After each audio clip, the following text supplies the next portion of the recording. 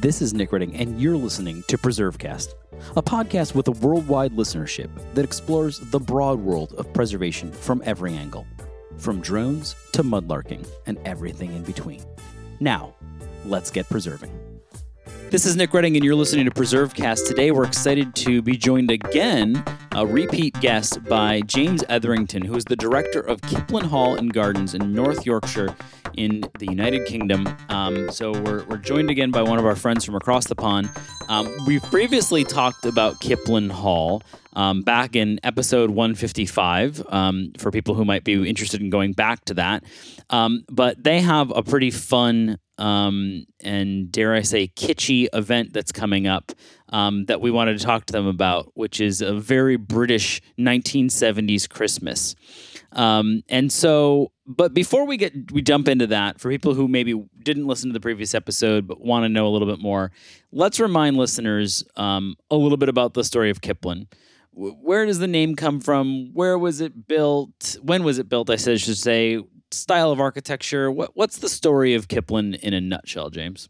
Kipling has been around for quite some time. It's mentioned in the Domesday Book from the 1060s as Chipling, which has over time been corrupted down to Kipling.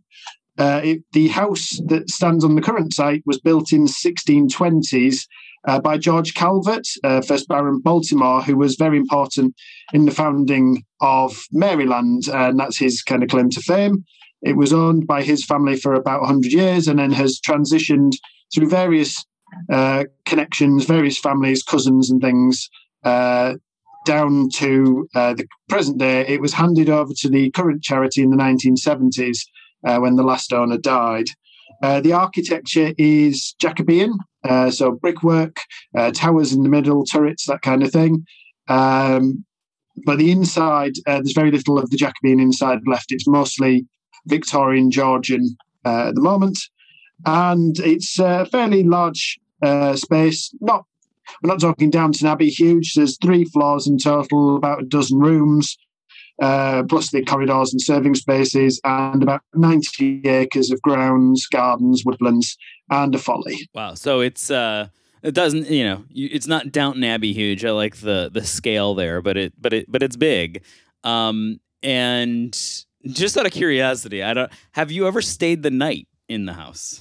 I've not stayed completely overnight, but we do ghost hunting events which last till 2 or 3 in the morning, and I have been there until that time, and it does get quite dark and a little bit eerie at times. Okay, I was just curious if you'd slept there. So, Christmas at a historic home, either in the UK or even here in the States, normally conjures up images of a roaring Victorian fireplace, or maybe an early 20th century Christmas with pleasant smells coming from the kitchen. But you're heading back to the 1970s. Some people look on it fondly, some people not so fondly. Why are you going to the 70s, James? That is a very good question. And this year is our 50th anniversary of the charity taking over the running of the hall. Miss Talbot, who was the final owner of the hall, died in 1971, and we wanted to commemorate her passing, but in a positive way, in a way that it was celebrating everything she'd done for us.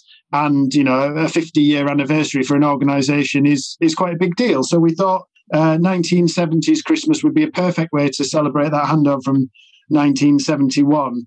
And it's different. I think that's the other major reason for doing it. As you say, that image of a Dickensian Christmas, of snow and Christmas tree and, the urchins in the street and A Christmas Carol. It's fantastic and it's always very popular. But, metaphorically, I could stand on the roof of Kipling and throw a stone and hit half a dozen historic houses doing that kind of Christmas nearby. So we wanted to look at something different, but we also wanted to make sure that what we were doing was different, was also connected to our story. And this is a great way to do it. It's an era that, while not familiar to many of our staff, most of whom were born a bit later, is very familiar to a lot of our visitors. Many of them grew up in the 70s, and certainly a lot of our volunteers. So it's a great thing for intergenerational learning. People can come and say, oh, I remember that. I had one of those. I remember waiting for that toy and hoping for it. So it's an opportunity to do something different and really celebrate an era that we don't perhaps go back to as often. Right. So, yeah, and I think it's fascinating. And obviously, here in the States are what we call the National Register of Historic Places. You're probably familiar or have heard of it, which is sort of how we identify what is historic and what isn't. Or maybe that's not the perfect way of putting it, but what is officially historic according to the National Park Service. But we have a 50-year sort of look back, and so 71 is 50 years ago. And so I think even here we're kind of coming to terms with the fact that the 70s are, now part of the historic period. But for an American audience, let's talk about 1970s Britain. What would we find? Is it similar to the U.S. in the 70s? Because here I think we think of, plastic shag carpets, big hair, wide lapels, fondue pots. Is that what we would find? And be maybe even bigger than that. What was the national mood in the 70s in England? I think we're looking at a very similar kind of cultural experience. I think certainly by the 70s, there's a lot of cross cultural breeding across the pond there with with TVs and TV shows and movies and things. I think there was a lot of and musical taste, but you're looking at an era of disco, popular music that we still listen to today. You can't go to a wedding without hearing ABBA or bands like Roxy Music, David Bowie, Ziggy Stardust, Jethro Tull, Pink Floyd. Really an era of big fashion, bright, colourful, silver, sparkly. A lot of English institutions, British institutions, TV shows like Emmerdale, Rhubarb and Custard, a lot of things that are uniquely UK and are still going, are still fondly remembered. But I think that era of design is very recognisable. You can't walk into something that's been designed in the 70s and not know it was designed in the 70s. That plastic kitsch you said earlier is the right word. And the fashion, long hair, bell bottoms, wide lapels, maxi dresses, all that kind of thing. Very, very noticeable. So in some ways, it's a quite positive era, kind of backing off that 60s wave of positivity. But certainly in the UK, it was also a time of unrest as well. There was inflation was high, pay hadn't changed very much. A lot of the kind of improvements in life standards from the 60s stalled in the 70s.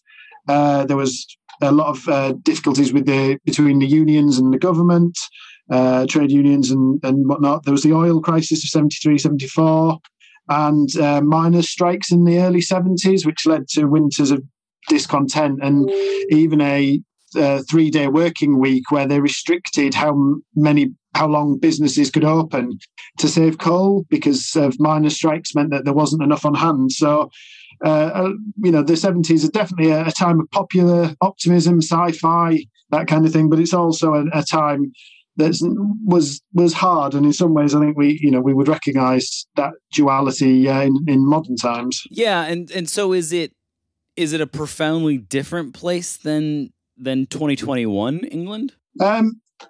Yes and no. I mean, there's some things I think we would recognise. This idea of not being restricted on what you can do, when you could go out, when businesses could open. Obviously, it's the pandemic for us, and it was the 3-day working week for them. A lot of complicated finances, not an easy time for many people. But also, a time of optimism, a time of new music, new experiences, new design. Really positive, a lot of changing industries and ups and downs. I think you could probably argue that our fashion sense has improved since the 1970s, although the generations that follow us in the next 50 years may disagree with us on that. But I think a lot of people would put the 70s as a very unique time that they perhaps wouldn't want to revisit. And also the decimalised currency came in 1971. So we went from pounds, shillings and pence and farthings and tuppences and threepenny bits to the pennies and pounds that we know today, and certainly made adding up a lot easier for everyone. And so since you're doing a 71 Christmas, are you pre or post decimalization? Can people pay in their farthings, or can they bring out some old currency? You will accept it, maybe? If they turn up with it, I'll accept it, that's for sure. Where the prices have gone up a little bit since the 1970s. We're certainly not charging pennies for entrance that we would have back then. We're celebrating the whole decade rather than just 71, I think. But we would certainly be happy to celebrate it with a few old shillings.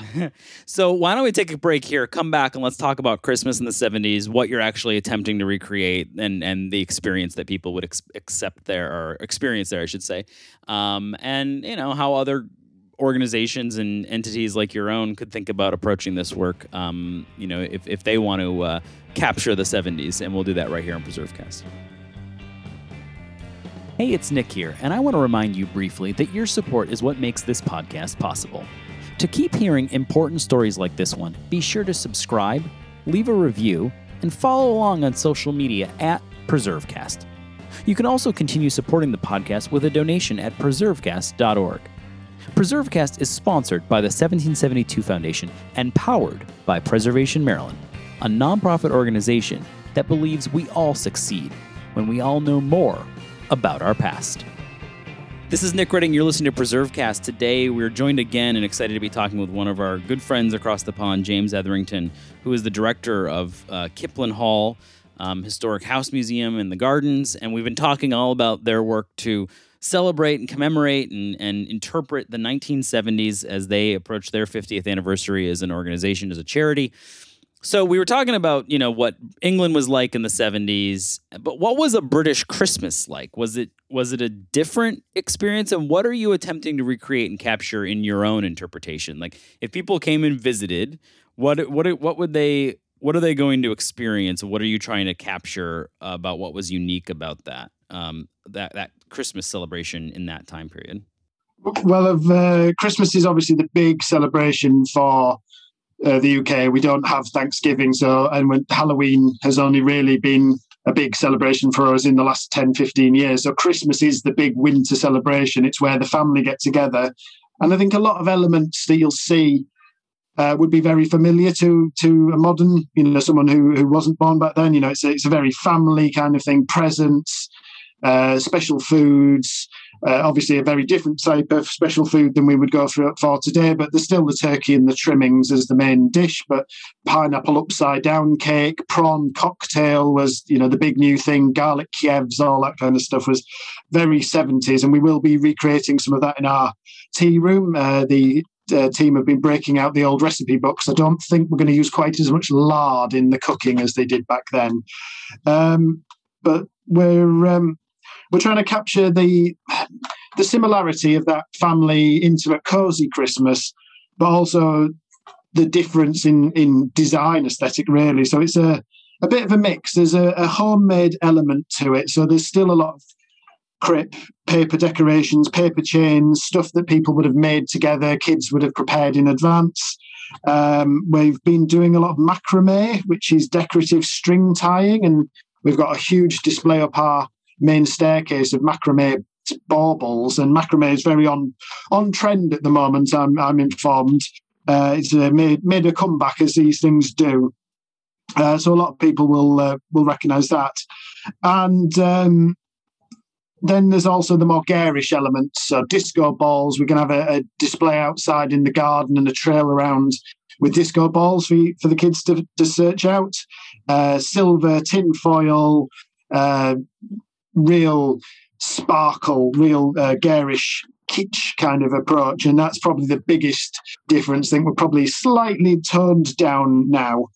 But it's also an opportunity for us to celebrate our volunteers. We call them the fifth family of Kipling because there were four historic families who owned, or family names who owned it. But the volunteers are really our fifth family who help us look after it. And they've really contributed to this. They've brought in old pictures, they've brought in decorations, they've brought in all sorts of props that you'll see around the house. So when you go around, you'll see a record player that's been donated with 70s records that have been lent to us, lots of photos.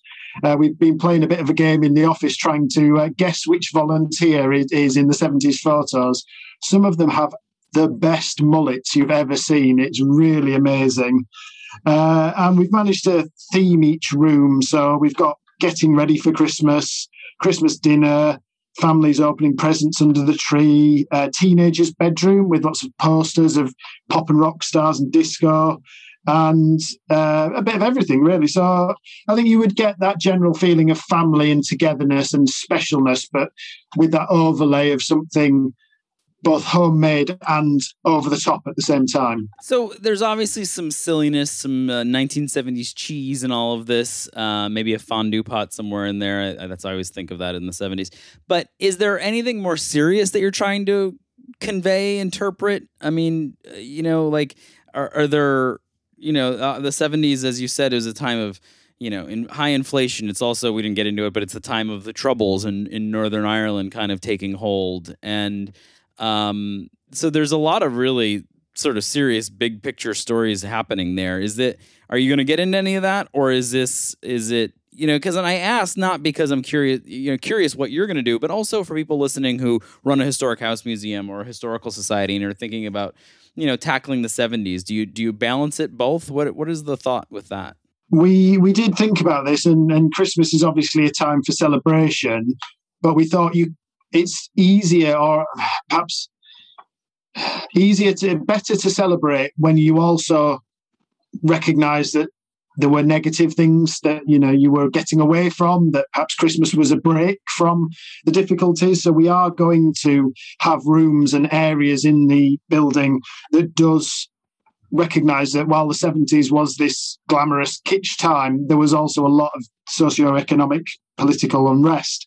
So we do have our volunteers have done some picket signs from the recreating the miners' strike. I had a bit of a shock. One of the staff sent me a picture of the volunteers holding picket signs. I thought they were all going on strike. Gave me a bit of a turn for a moment before I realised what they were.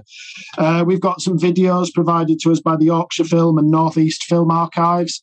The newsreel footage of the time, showing the less positive signs, and bin bags piling up to recognise, the fact that a lot of services were shut down and, bins weren't being collected all the time. So I think it's important for us as an organisation. It's very easy to recognise the celebration and to celebrate the good stuff, but it's even better to recognise that the good stuff was good because there were other things going on around it.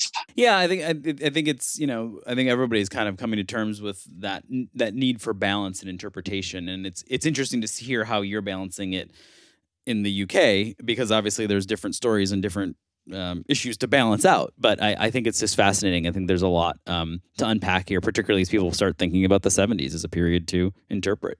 So I'm curious. We're recording this in November, right before we hit the American Thanksgiving next week. Have you opened up yet for your very 70s Christmas? The response to it, what are you hearing so far? And then maybe we'll talk about where you're headed next year.